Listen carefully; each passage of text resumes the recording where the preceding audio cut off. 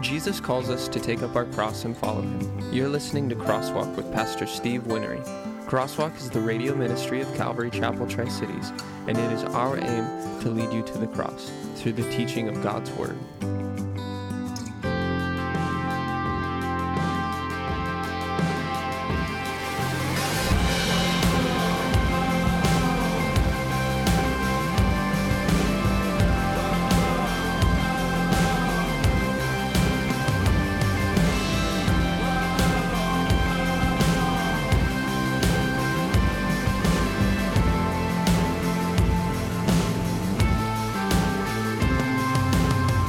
And then it says that he went through the Old Testament and he gave them a Bible study talking about every place where it speaks of the fact that these are the things that had to happen.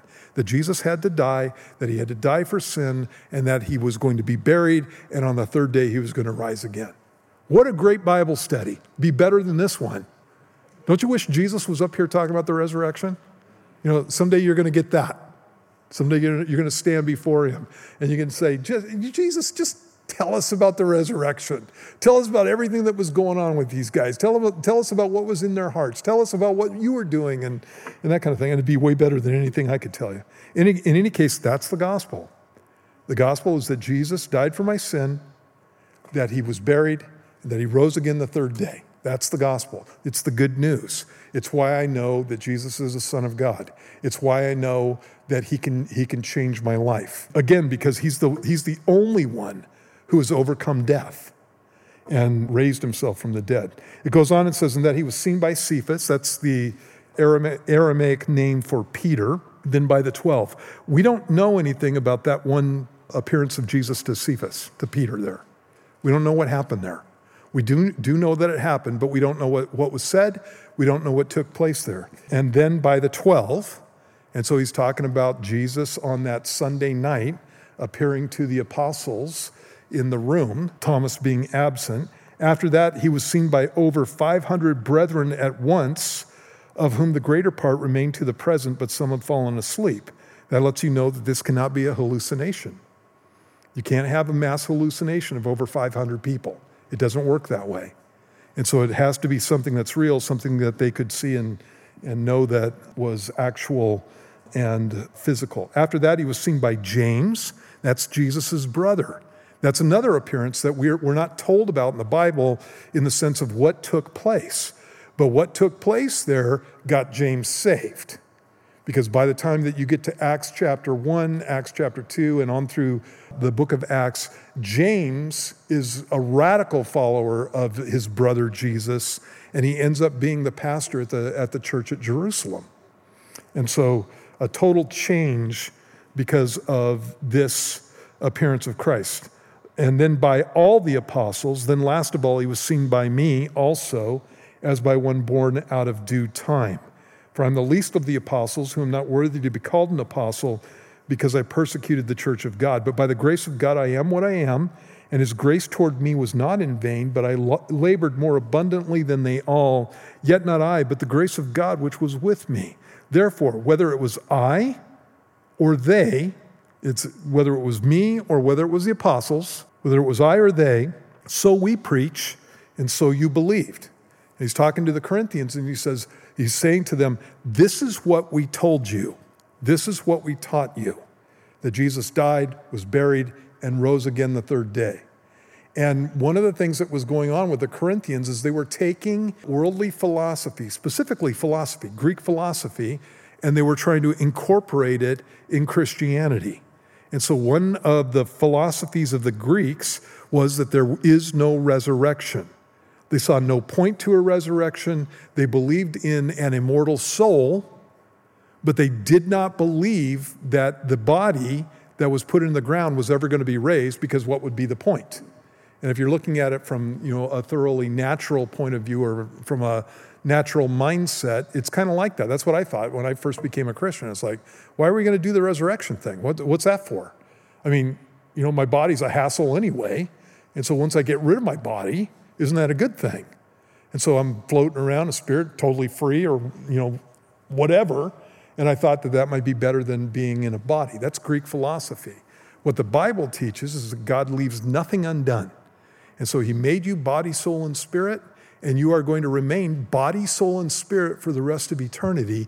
It's just going to be a spirit that's made alive by the Holy Spirit.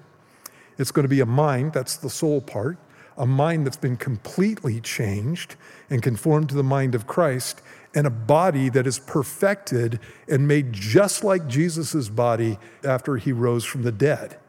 And so that's the point of the resurrection. God leaves nothing undone. And I'm not saying that that's the ultimate point, because I don't know what the ultimate point is, but that's the point that I'm making here, that God leaves nothing undone. And so he's not leaving you in the ground someplace. He's not going to leave you in an urn full of ashes. He's not going to leave you that way. What he's going to do is glorify you in all your parts, including your body. And so that's what's going on. So anyway, these guys didn't believe in the resurrection. And so now Paul goes through and he starts capping on these guys because of their unbelief. He says, now if Christ is preached that he's been raised from the dead, and Paul just made that point, how does some among you say that there's no resurrection of the dead? But if there is no resurrection of the dead, then Christ is not risen. And he's doing a lesson in logic to them, with them. I think that a lot of times Christians come up with goofy things that contradict Scripture, and they're not thinking about the implications. And so what these guys are probably doing is doing the same thing that I did. What's the point of a resurrection? I don't think it's needed. Maybe that's not what's going to happen, and doing that kind of thing. And Paul points out the implications there. If there is no resurrection, then what about Jesus' resurrection? And if you're saying that's an absolute truth, there's no resurrection, then Jesus didn't rise from the dead. And again, that's the point that he's making here. Christ is not risen. And if Christ is not risen, then our preaching is empty, literally vain, and your faith is also vain. It's empty. Your faith is empty. Yes, and we are found false witnesses of God because we have testified of God that he raised up Christ, whom he did not raise up, if in fact the dead do not rise. And that's the next point he's making here. You say that there's no resurrection. What you're doing is you're calling me a liar. What you're doing is you're calling all the apostles a liar. Because what we said was that we saw the risen Christ. We saw him. We touched him. We heard him. We know that he's alive. This is what we told you. And now you're saying that that doesn't happen. And they probably weren't saying that because they probably didn't think through the implications. But a lot of times, again, we can go off on dumb rabbit trails and get ourselves into a position where we're absolutely contradicting Scripture in major ways. He goes on and says, for if the dead do not rise, then Christ is not risen. And again, he repeats that. And if Christ is not risen, here's another implication, your faith is futile, you're still in your sins. So what that lets me know is that the resurrection of Jesus is proof that Christ can forgive sin. The resurrection of Jesus is proof that the sacrifice that Jesus made on the cross actually does what the Bible says it does. It actually takes away sin. Jesus said that that's what's going to happen. I'm going to go to the cross, I'm going to die for your sin, and then I'm going to rise again the third day, so that you'll know that these things are true, that what I've told you is true. And he said this multiple times, and then he went and did it. And so I know that my sins are taken away, not because I feel like it.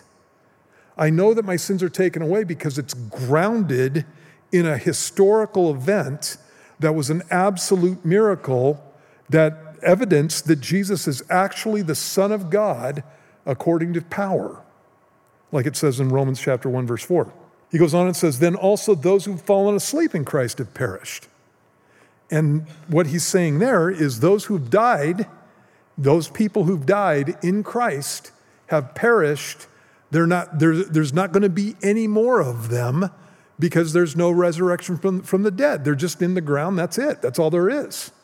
You have no hope of heaven without the resurrection from the dead. You have no hope of eternal life without the resurrection from the dead. The reason I know I'm going to heaven, the reason I know I'm going to live forever is not because I feel like it or because it's a favorite teaching or something like that. It's because it's grounded and based in the resurrection of Christ. The resurrection is one of the most important doctrines that you have in Scripture. As soon as you give up the resurrection, you give up forgiveness of sin, you give up eternal life, you give up a home in heaven, you give up all of these things. And they can't be shown to be real. They might as well just be a fantasy, just a hope so. And that's not what we have. We have a grounded hope. And again, that hope is grounded in the resurrection of Christ. If in this life only we have hope in Christ, we are of all men the most pitiable. And then he says in verse 20, but now Christ is risen from the dead and has become the first fruits of those who have fallen asleep. We'll talk more about that later on.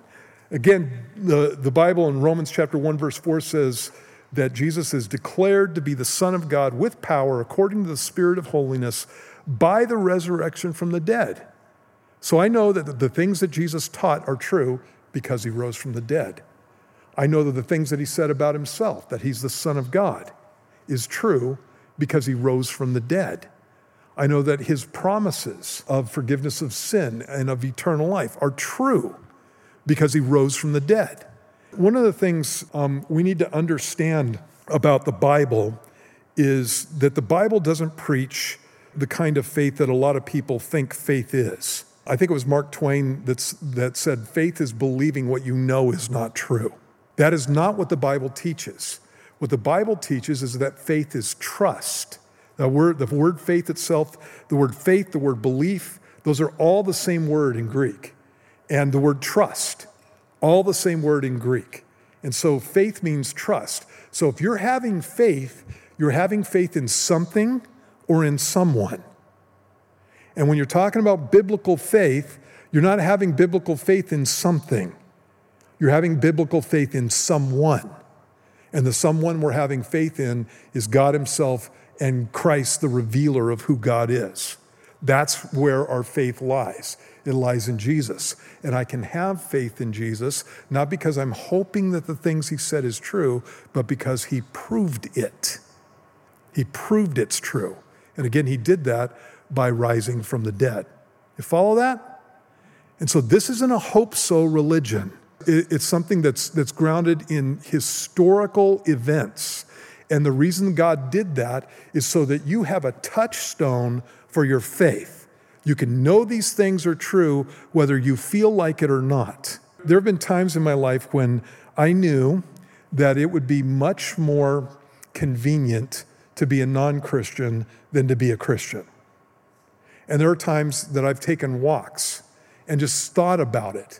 You know, this is hard. The things I'm going through are hard. The hassles that I'm having with people are hard. All of this stuff is tough. I could just walk away from this. And then I start going through and looking at all the things that God has taught me in his word, that God has shown me in my life, all the evidences that I know about. I'm all into apologetics. I know that the New Testament is the most reliable ancient document the world has ever seen by orders of magnitude. And there's no getting past it. The words that are written in the New Testament are the words that were written in the first century. If there's an argument about any of them, it's less than 1%, you guys, of the words. And their word order and spelling, that's mostly what the arguments are about. And so when you're talking to somebody that says that the Bible's been edited over and over again and you can't trust it, you're talking to somebody who does not know what they're talking about. Because if you get rid of the New Testament, you have to get rid of all of ancient history, all of it. And the only way that we know that certain things went on in Egypt with the pharaohs, all down through the lines, with the Romans, all down the line through there, with all through the Middle Ages when you're talking about Europe, all the way, you guys, up to the printing press. The only way that we know about this is by handwritten copies that were put down by historians, and then we can go, we can confirm some of those things with archaeology, but not always. And so the only way that we know anything about world history, and especially in ancient times, is because we have witnesses of these things. And that's what you have with the New Testament. It's a witness of these things. And one of the things that unbelievers like to do is they like to think that the apostles are like them, that they'll lie for convenience sake.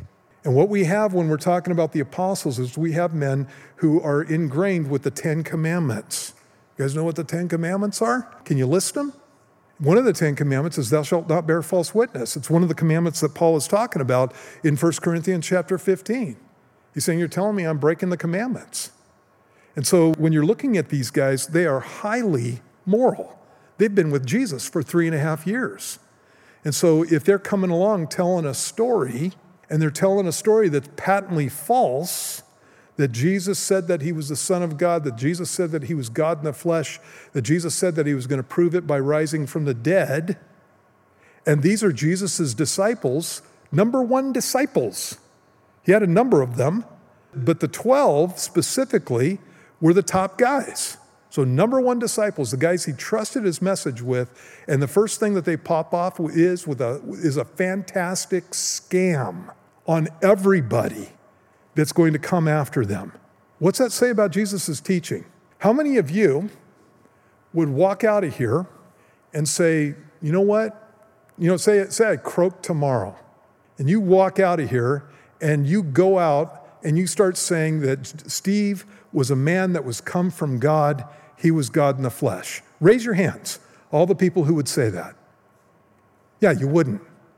And not only was he a man of God that came from God, and he was God in the flesh, he's also a guy who died for all of our sins.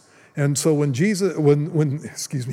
Steve died on his hospital bed, the sin of all the world was coming down on Steve, and he took it all away from all of us. How many of you would say that about me?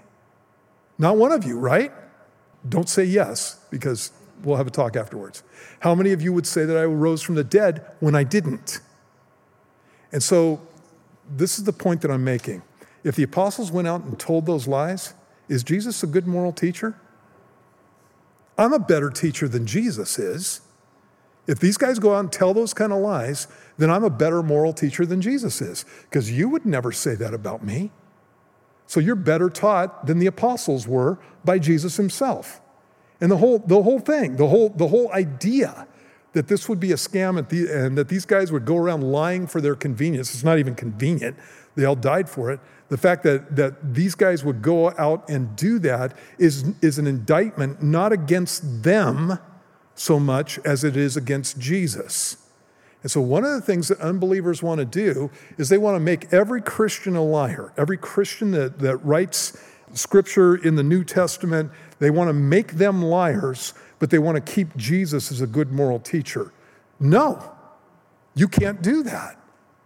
And so you guys go out and you claim to be somebody who has me as your pastor, and I've taught you for years, and you go out and live a radically immoral and ungodly life and say that and you think that you're okay with me on that says something about my teaching. You follow me? So what I want when somebody comes here is I want everybody in Tri-Cities to walk in the door. I don't care who they are. I don't care what they've done. I want them to walk in the door.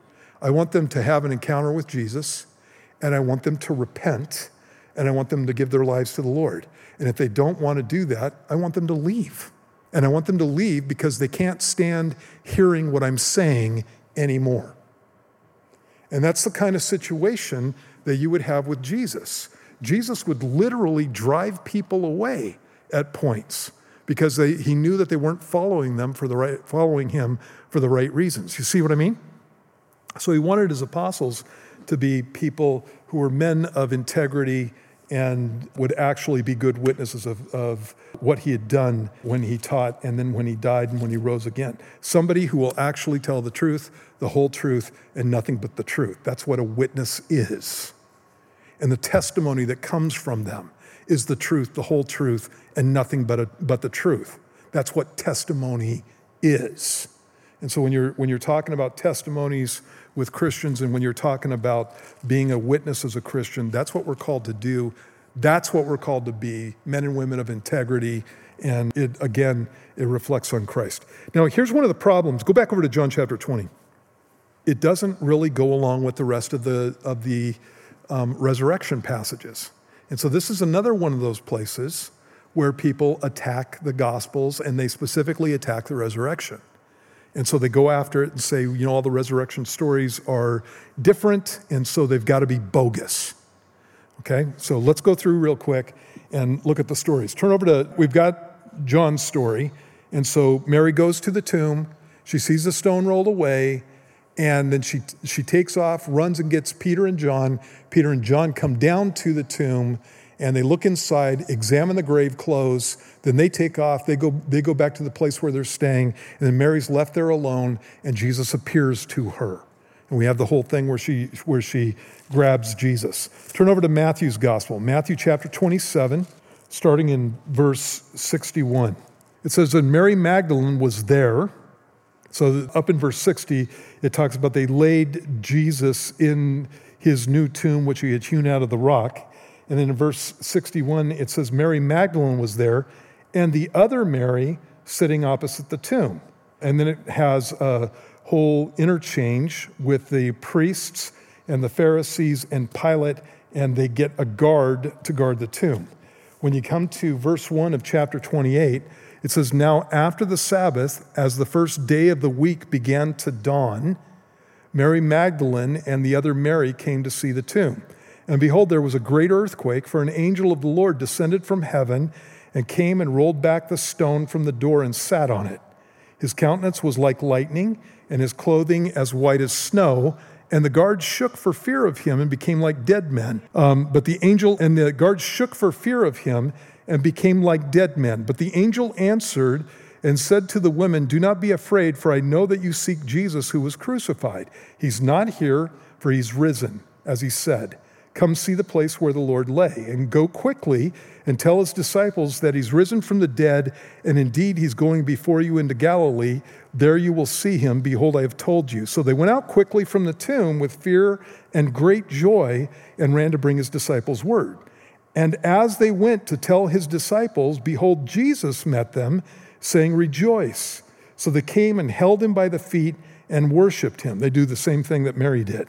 Then Jesus said to them, do not be afraid. Go and tell my brethren to go to Galilee, and there they will see me. And so you have Mary Magdalene and the other Mary came to see the tomb, and they have this whole thing with the angel, and then they meet Jesus. And so that is that one. Turn over to Mark chapter 15.